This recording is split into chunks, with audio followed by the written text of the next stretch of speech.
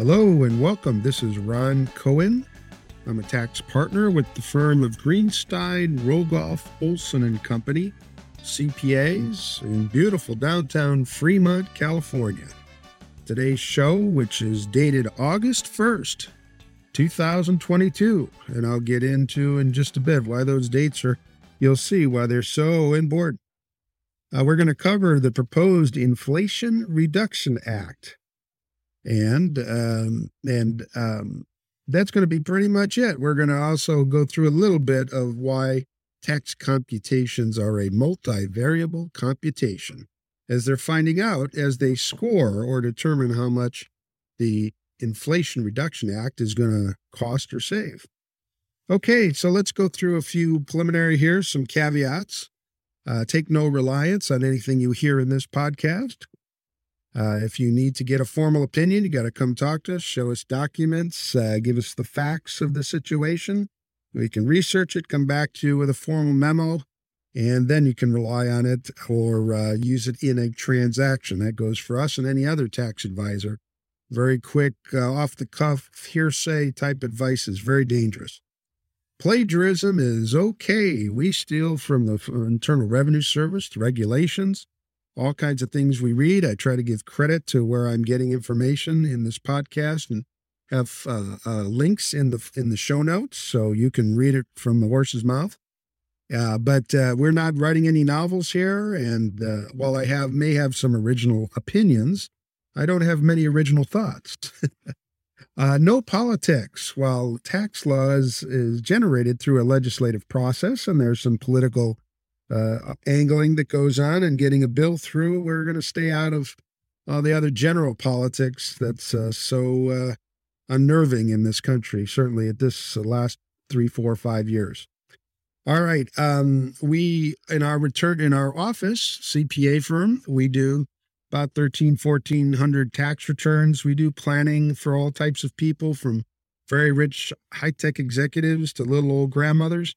And we offer family office services for the very wealthy with complex situations where they need a lot of hands-on help to manage their multi-entity, multi-relative empires. So we're happy to help if you need that kind of assistance also.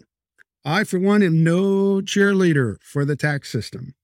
I think the tax system is intrusive. It's tedious. It's onerous. It's way overbearing. It takes way too much of your time. And there's a better, more elegant way to do it. But we follow the law. And so with every tax return we do or planning exercise we engage in, we always try to get an A+, not an A-, not a B, not a C. Try to get an A+, given the tax system that we have, and try to keep our clients out of trouble. I also want to refer you to Alan Olson's podcast, American Dreams. You can just put in Alan Olson, American Dreams on your browser, or you can go to our website, www.growco, that's GROCO.com. All this is in the show notes. Our phone number is 510-797-8661. I'm at extension 237. Our office is about 12 miles north of San Jose and 35 miles south of San Francisco in the East Bay. Happy to talk to anybody for 5, 10, 15 minutes, see if we can help each other. I'd probably talk for free at no charge for much longer than I should. So, all right, with that all said, let's get a couple of things out of the way. Corrections from last week. One, I said Taiwan is about 10 miles off the Chinese coast. I have now Wikipedia'd it and have realized it's 80 miles off the Chinese coast. So wanted to correct that. Secondly, I got a call from one of our listeners who was a let's say a student of mine in the past.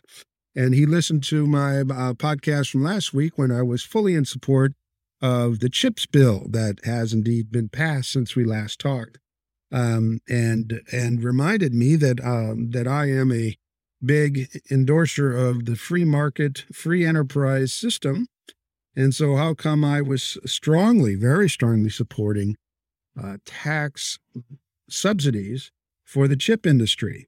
Isn't that another form of corporate welfare? Well. I proudly say the student has become the teacher, and I was in part wrong. My perception with the CHIPS bill was that over the last 3-4 decades, a lot of things have been offshored to Taiwan and indeed China and other places in the semiconductor industry. It's a matter of national security. For whatever the reasons they were offshored, they ought to be onshored, to which this gentleman said, well, why don't they just do a stock offering or float some bonds and pay for their own darn factories, fabs, new fabs to be built in the U.S. Fair point. Fair point. These companies are doing well and have the capital resources to do it. I certainly continue to agree that there needs to be some incentive, maybe some kind of limitation. Again, I'm a free market person. But when you lose a basic commodity, you should have to put some kind of limitations. That's what the Department of Commerce, which is a complete failure in my view, is for, to make sure that we don't, through free market processes, get into a situation where a lot of our medical pharmaceuticals are made in China. A lot of our critical semiconductors are made in Taiwan. The rare earth minerals are a problem around the world. So anyway, I just wanted to say I at least admit to being in part wrong, that the CHIPS bill is a government taxpayer subsidy to a well-off, well-funded, and a group of companies that have endless access to capital in the capital markets. If they want to bring stuff back on shore, they certainly have the capacity to do that. My only angle on that would be, but they should be made to, and not always chasing the lowest wages around the world. So moving on here, I wanted to talk about, again, why the dates are so important. In fact, the hours, what hour it is so important. Last week, we finished this podcast, if you happen to have heard it. I did not send it out to many of my clients, as I have a habit of doing, because within an hour after we finished taping this podcast, the skinny-downed, revised version of the Build Back Better bill, which has now been renamed the Inflation Reduction Act, got some new steam after we spent a good 20 minutes talking about how it was, for the most part, dead. So it's back. It's back. And an agreement was struck in Congress between Senator Joe Manchin and Senator Schumer of New York, Manchin of West Virginia. Again, literally an hour after I finished talking.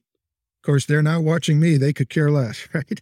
And we're going to go through that at length because it looks like it's now a new tax proposal in part. There's also social programs and environmental programs in there that has some legs, and we'll go through that.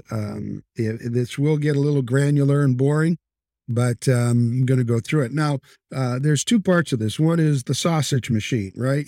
How these things go back and forth and negotiated, who gave up what. That's the sausage machine part. The other part is, well, what does the bill actually say?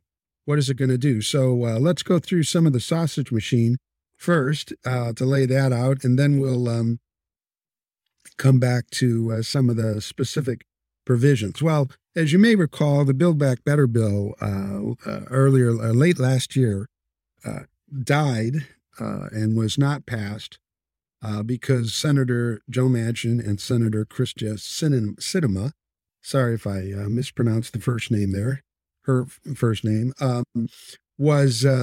said they're two Democrats, they're going to vote against it, and therefore there's not 50 votes in the Senate. There wouldn't be a tie. If there's no tie, then Kamala Harris, vice president, doesn't get the vote to break the tie.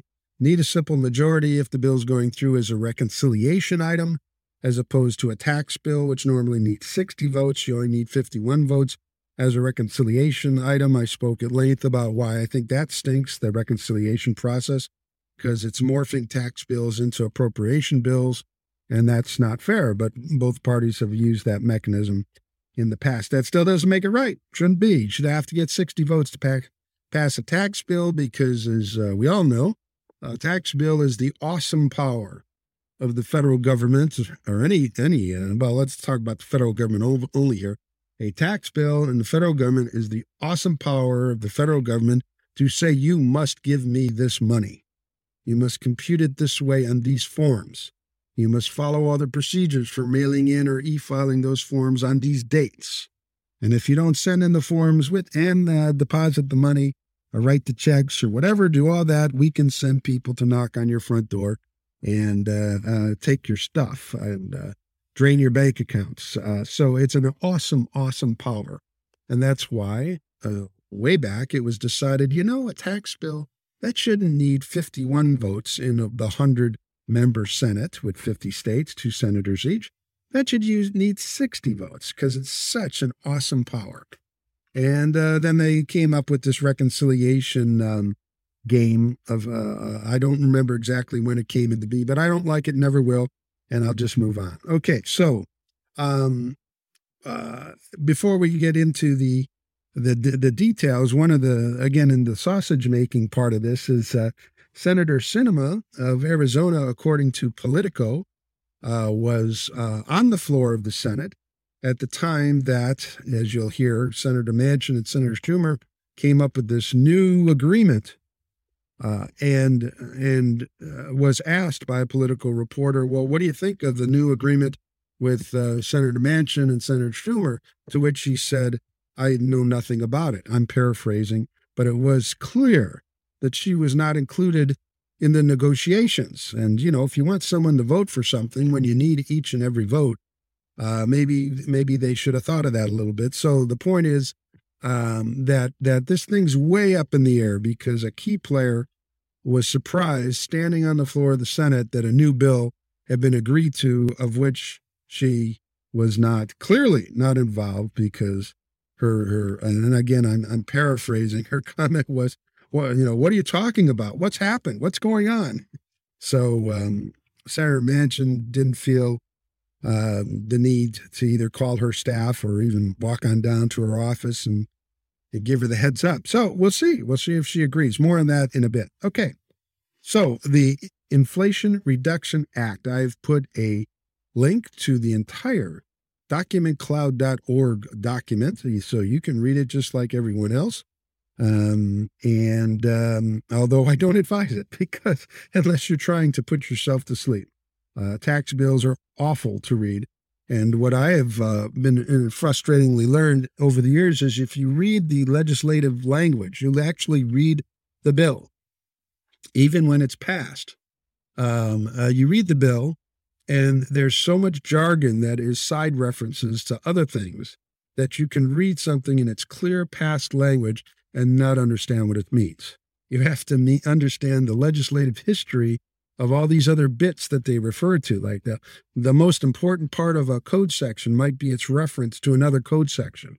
Well, if you're like most human beings and don't have code sections memorized, you have to go and look at the other code section and figure out what that really means.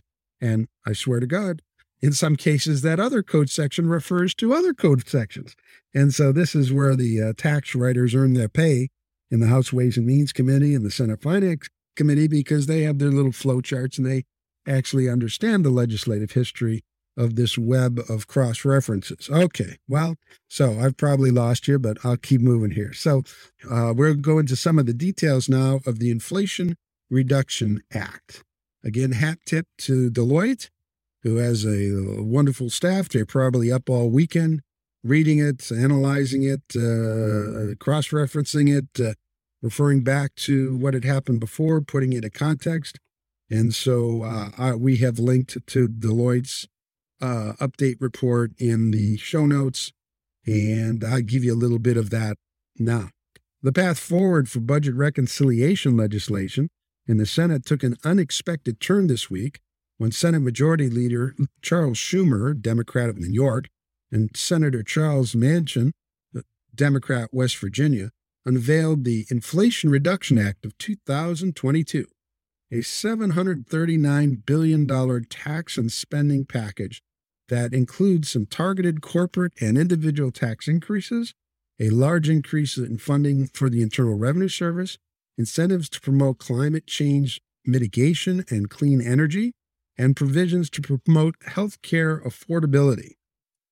Again, Senator Sinema Right. And now I'm quoting it correctly. When she was told that there had been an agreement between those two other senators on the floor of the Senate, she said, "What happened?" So we know she wasn't consulted, and she's a key vote. She voted against the Build Back Better bill back around Christmas. She has a tremendous input in this piece of legislation, Manchin said on NBC's Sunday News. She basically insisted no tax increases. We've done that. And she was very, very adamant about that. And I agree with her. This is Senator Joe Manchin, who left Senator Sinema on the floor of the Senate saying, "What happened?" Schumer and Manchin unveiled the text of their proposal on July 27th, just hours after announcing that they had an agreement on a plan to replace the Build Back Better legislation that had been stalled in the Senate since last December.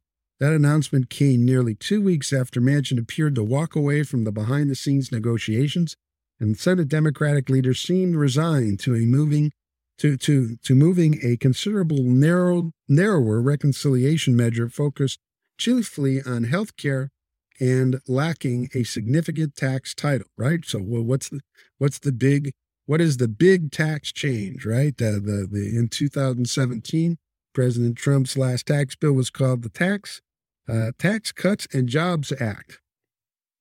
Now they found a name for this, the Inflation Reduction Act. Okay, well, that's good. Explaining his thinking in negotiations with Schumer in recent days, Manchin told reporters on July 28th that contrary to the conventional belief, "I never walked away. I've never walked away from anything," unquote.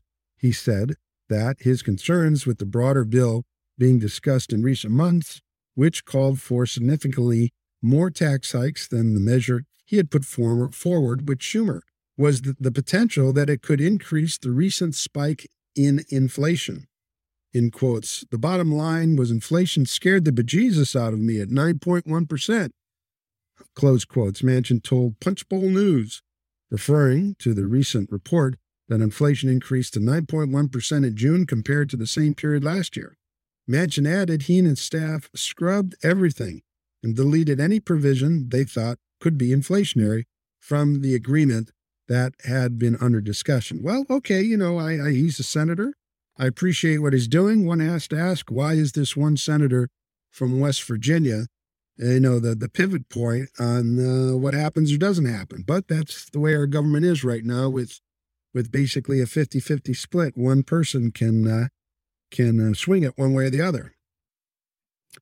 At a high level, the new agreement between Schumer and Manchin includes revenue-raising provisions that would include a 15% gap income minimum tax on certain large corporations, modifying the tax treatment of income from carried interest, that's very big in the Bay Area, and provide a special allocation of $80 billion over 10 years, $80 billion over 10 years, that's $8 billion a year, to fund IRS compliance and enforcement efforts. So that's $8 billion a year, which is about less than 10% of the IRS budget. It's pretty small.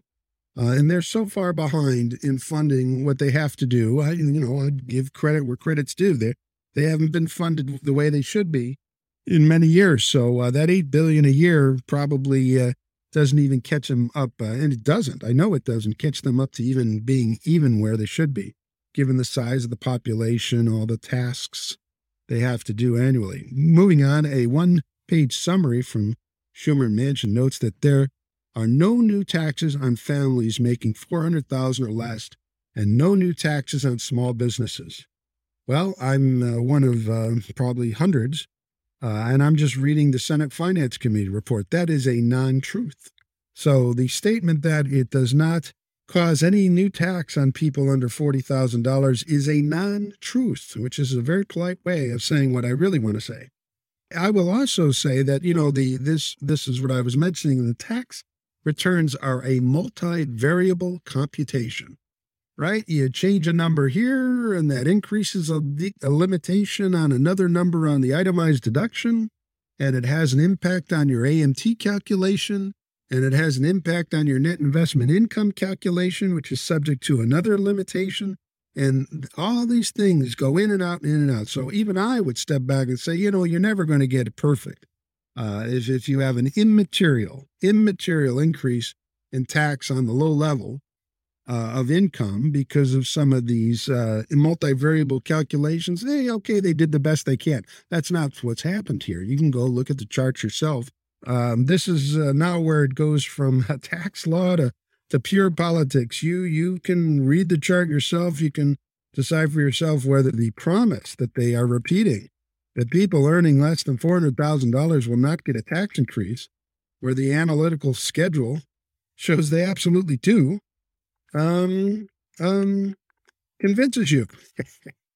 Now, making it worse, some of the revenues from these provisions and from non-tax provisions to modify Medicare prescription drug prices, which they estimate, don't hold me to this, it's just something I heard, I haven't seen it yet, that they have estimated that by letting Medicare negotiate with drug companies for price decreases, that they will save over $200 billion.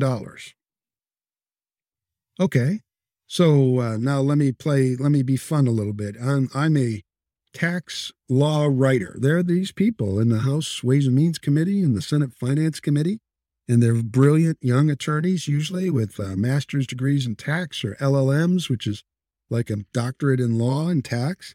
And they got their spreadsheets out, and they're sitting there, and the politicians come to them and say, write a law that does this. And they're looking at each other. They've just had 3 Hot Pockets and 12 Coca-Colas trying to stay awake. And they're looking at it and said, dude, we need another $200 billion. Well, it'll be that Medicare thing. Well, that Medicare thing it's an estimate. It's a guess. Who knows what the negotiation will be with the drug companies with Medicare. Maybe they'll come up with a 5% reduction. Maybe they'll come up with a 30% reduction. I mean, don't worry. Go call Sam over at ABC Economics. Sam at ABC Economics. He'll tell us anything we want him to tell him. We just pay him a little fee for his study. So they call Sam at ABC Economics, and a couple of days later he comes back and says, you're going to save $280 billion by allowing Medicare to negotiate the price of pharmaceuticals. Okay, Sam at ABC Economics. And then the Joint Committee of Taxation, they look at it, all these guys look at it. Well, number one objection, which I've now heard on some of the podcasts I listen to, is, the drug companies are going to fight back. They've already got all their lobbyists lined up. Maybe you might say $50 billion or $100 billion. But they've said you're going to save almost a quarter of $1 trillion, if I've read this correctly, through these negotiations of which nobody knows how it's all going to work out. Donald Trump put through some of these rules trying to get more negotiation about drug prices. He literally stood up in front of the press and said, you may not see me anymore, because I'm going to mandate in these negotiations. A lot of people are going to lose a lot of money from all the middlemen and the people who mark up these pharmaceuticals. And I may disappear, with the inference that he might succumb to some violence. Now, that was the story at the time. And he was really worried about it from what I heard from his interviews. But these guys, these legislative writers, having their Hot Pockets and a bunch of Diet Coke, are sitting there saying, we're going to raise $250 billion. So the importance of that is, if they don't raise that money through Medicare negotiations, this thing is not even close to even, right? This thing, and again, one of the most successful lobbying groups on the face of the planet is Big Pharma. Pretty much just a little bit below the military contractors. But okay, I'm getting a little out of tax, but it is a tax law, but it kind of isn't.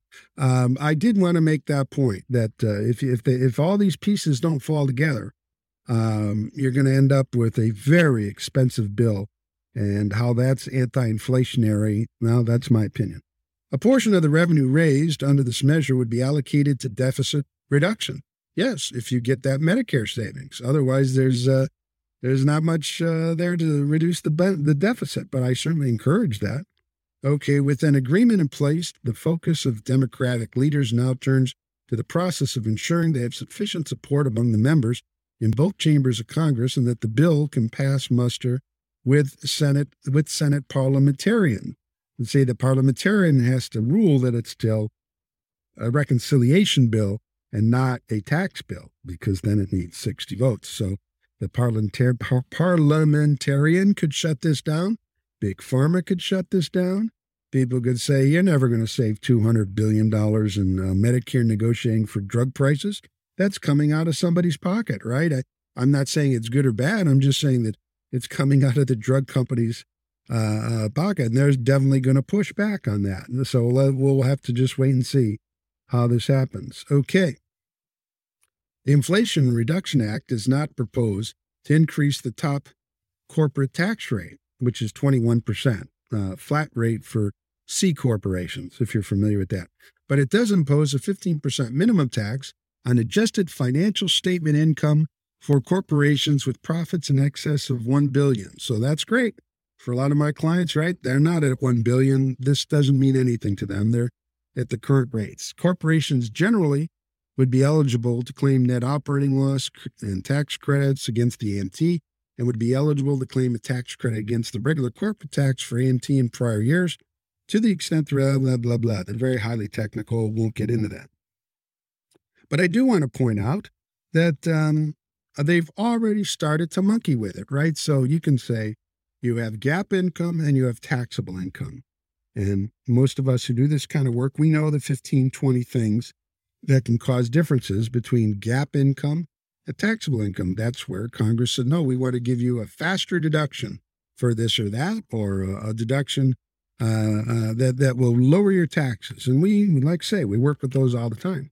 Now they're coming back, as I mentioned before in the prior weeks, that now they're saying now that difference between your GAAP income, generally accepted accounting principles, GAAP, financial statements. Think of it as your SEC, Securities and Exchange Commission, public financial statements. The difference between your GAAP income and your taxable income, that in itself becomes another taxable item. Oh, but so that's complex to work with, but that's not even good enough. Finally, a new provision is included for purposes of calculating the adjusted financial statement income that makes adjustments for income, cost, and expenses related to defined benefit pensions.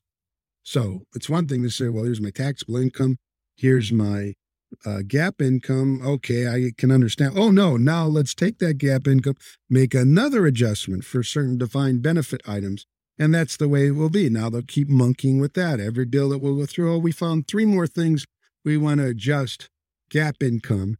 And I have some sensitivity for that, because you got to figure it out. You got to keep track of it. You got to keep track of it year to year.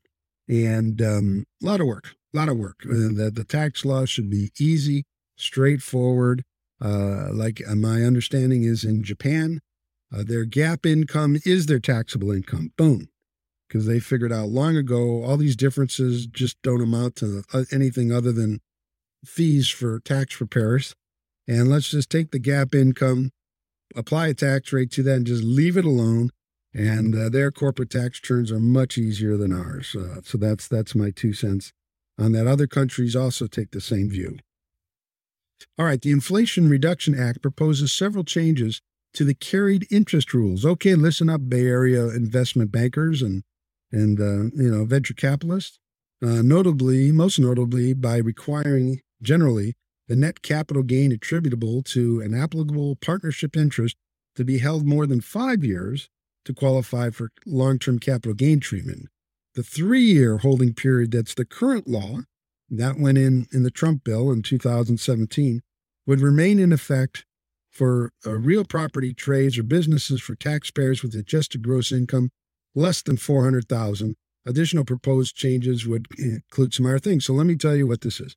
So this is, you are like the general partner, hedge fund manager, whatever, you have a partnership interest, and you say, I will take a management fee for the work I do. That's ordinary income. You get taxed on that based on regular rates, just like the rest of us.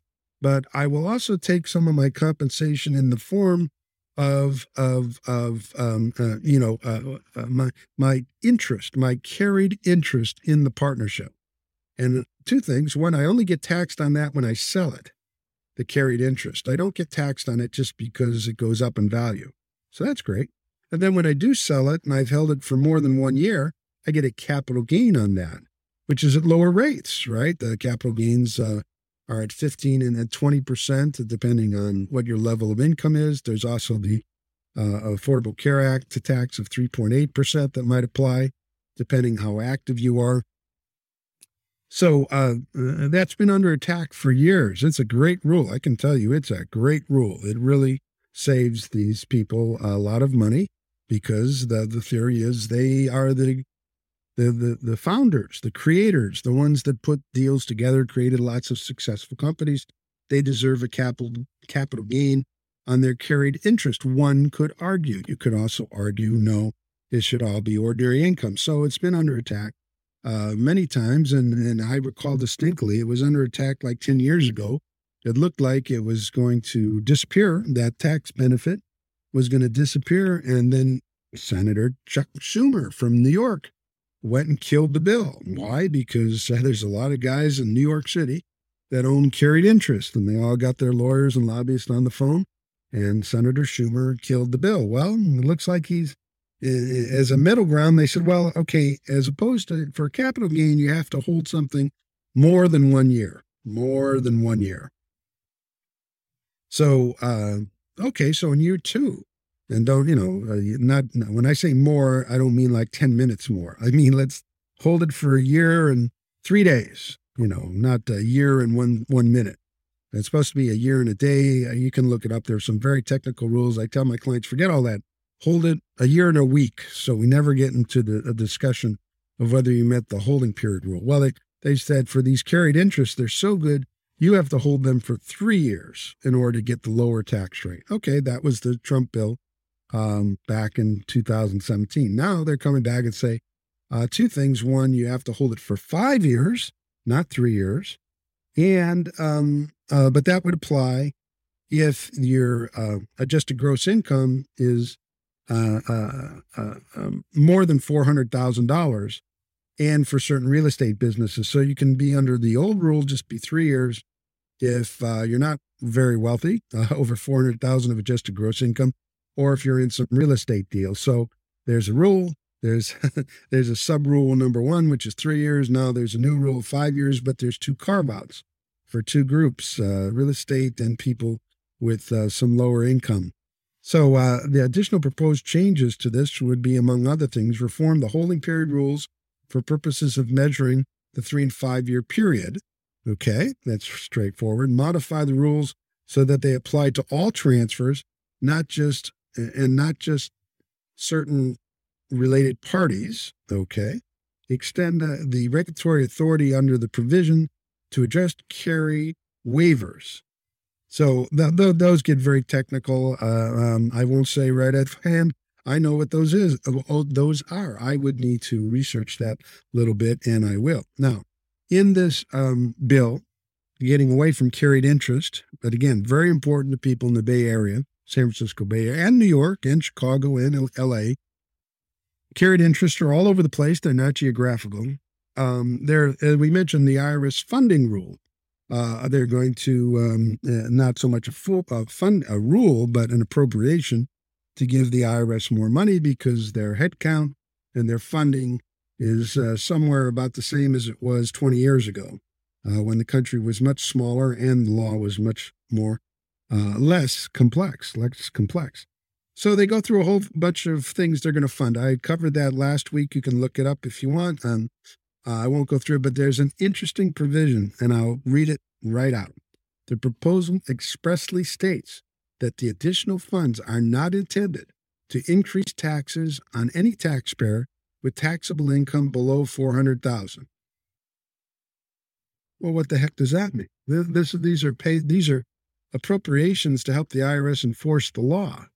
So if someone at $390,000 is cheating badly, they can't use these funds to fund the audit to go after them. But if they're at $401,001 of income, Now we have the bandwidth and we'll go after that. This is a bad thing to say in a tax bill.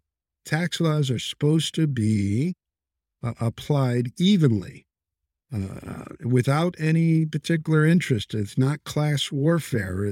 It's just, look, it's literally a signal that there'll be less resources available to attack cheaters below 400,000 of adjusted gross. I have never seen any statement like this ever before, because it speaks to the internal policy of how resources will be used within the IRS.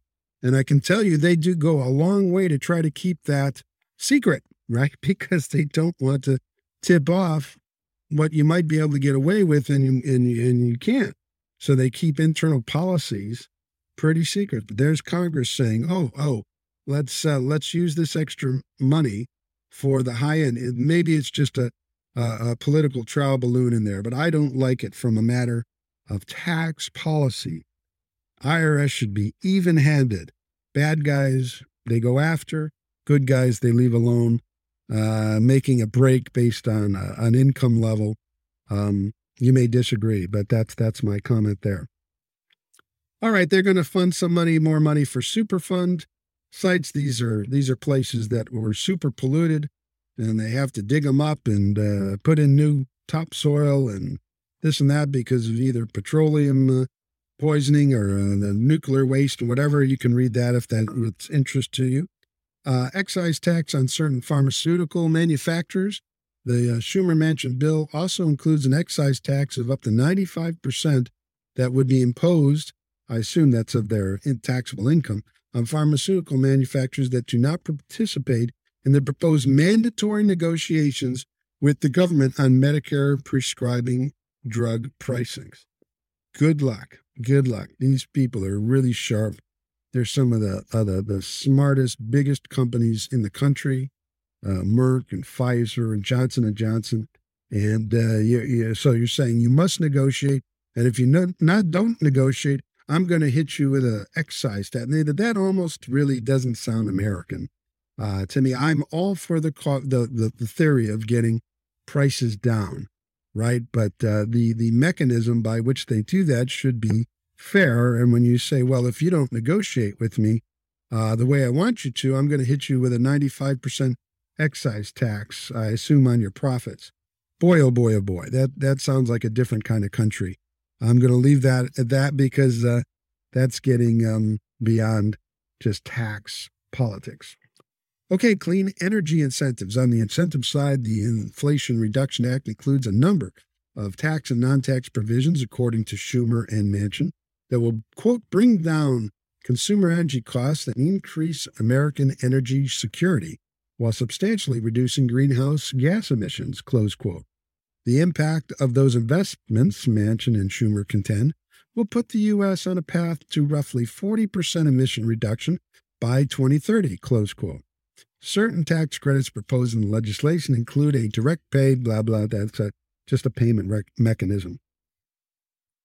Okay, so there's something in there about getting $7,500 for your new clean energy vehicle. Those of us who've been doing returns for years, you buy a Tesla or you buy a Subaru or whatever EV, electronic vehicle, brand new, you get $7,500 in credits, but like for Teslas and Toyotas, those burned out because they, not the cars, but I mean the credits were limited to only so many cars under production, right? So once so many cars were sold, 1 million or 2 million, the credit was gone. It was used up.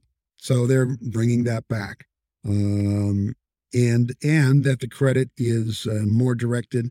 I'll just read what this Senator Manchin had contended, that similar incentives in earlier iterations of the Build Back Better legislation were focused on more expensive vehicles that were intended to appeal primarily to affluent taxpayers. So you can get the $7,500 even, on the $40,000 car. Doesn't have to be the $90,000 car or even higher. Some of them go much higher. Among the tax-focused provisions are production credits to accelerate U.S. manufacturing of solar panels, wind turbines, and critical mineral processing. Yes, okay. Also included is investment tax credits to build clean technology manufacturing facilities that produce electric vehicles, wind turbines, solar panels, and similar clean energy property. Okay, if that's where you're at in your business, we should look that up and get to the specifics. I do want to say, with regard to solar, and this is very much near and dear to my heart. I've had clients use solar. I had solar on my house and whatever.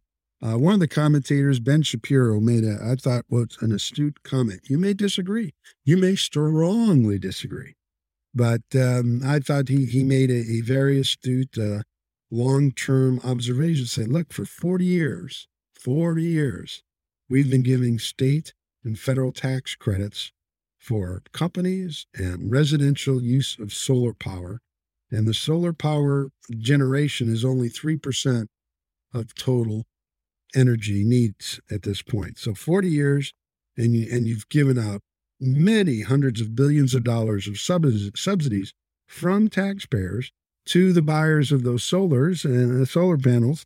And those went to the manufacturers and the installers of the solar panels, not arguing about that. But you only got up to 3% penetration of the entire use and need for power. So now you could say, well, that's a very good thing. Look, it's 3. It's better than 2. It's better than 1. It's gone up. Okay, well, all right. If you're any kind of a businessman, you say, all right, well, what will it take to get to 4%? What will it take to get to 5%? And now we're finding out that when you take solar panels off your house because either they don't work anymore, those things don't work forever, they expire. They go to the dump and they have all these very specialized metals that are highly polluting. So there's a disposal issue. So they're being made in China or in Korea. I had a set from Korea, right? They're being made often under conditions that are highly polluting.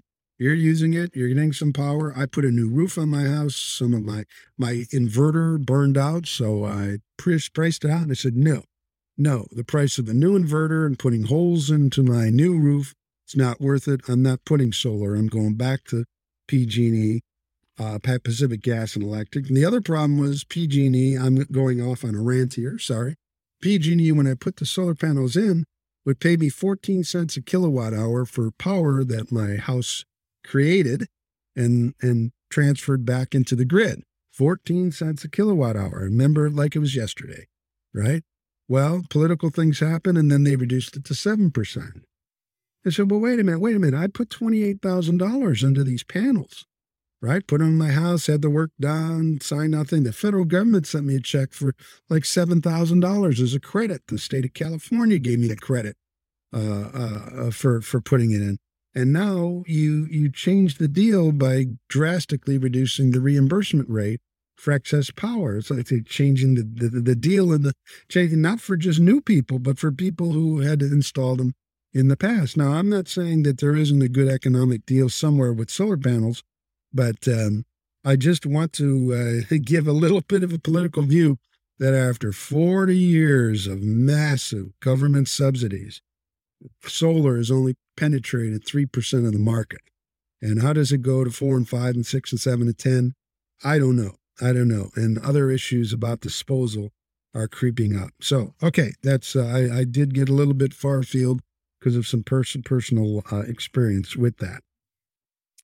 All right, there's things for farmers. There's other things to decarbonize the economy. It's always credits, whatever, fast depreciation, things. And I do mention something just because I'm old and I've seen it forever in these proposals. So I've been hearing this for 40 years, since when Jimmy Carter was president, that we're going to make fuel out of corn and we're going to make it out of sugar beets. And those will be biofuels. We're going to be running our cars off of McDonald's grease that's collected and put in there. That problem I think has worked pretty well, but you can't get enough of it. The problem with biofuels generally is it's injurious, causes problems with engines. It doesn't the gaskets don't work quite right, and the camshafts, and there's deterioration in the combustion chambers, and so it doesn't work. It can only be certain mixtures and certain times of the year. And so I'll just say on biofuels, I'm out. I've been hearing about this since Jimmy Carter was president, and I've often heard the damage they've done to cars and big trucks.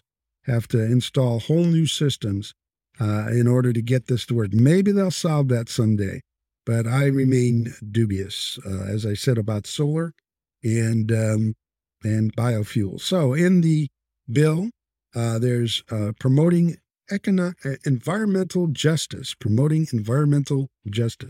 To support the goal of expanding environmental justice efforts, many of the clean energy tax credits in the bill include either a bonus rate or a set-aside for investments in economically distressed communities. I'm all for helping economically distressed communities. I would just say, again, tax law is supposed to be pretty straightforward and even administered, blindly. Justice is blind. And when you start picking out winners and losers, but again, getting a little far afield into politics, there are communities that have been distressed for decades for various, in some cases, racial issues. Whether it's the right place to deal with this in a tax bill or an appropriation bill, I don't know. But it's there. It's in the bill. So that's a short summary. There's much more in the bill. I have attached a Senate Finance Committee grid. I've attached the bill itself. You can put into your Google browser to search for many detailed analysis that are in there. I am focused on the issue that whether Senator Sinema from Arizona is in or out, because if she comes out and says, I'm out, the last we heard from Newsweek and Vox, those two reported, is that her office is reviewing it. But she absolutely was surprised and not in on the fact that an agreement had occurred between Manchin and Schumer, and that's not a good sign. But I only want what's best for everybody. I hope they come to the right result. And so with that summary there, again, lots of good links in our show notes. Again, I'm Ron Cohen. I'm at Greenstein Roloff Olson & Company here in Fremont, beautiful Fremont, California. I'm at 510-797-8661. I'm at extension 237. You can also go to our website, www.growco.com. Be sure to listen to Alan Olson's American Dream podcast. And that's more than enough for this week. Please come back next week, and we'll talk to you then. Thank you.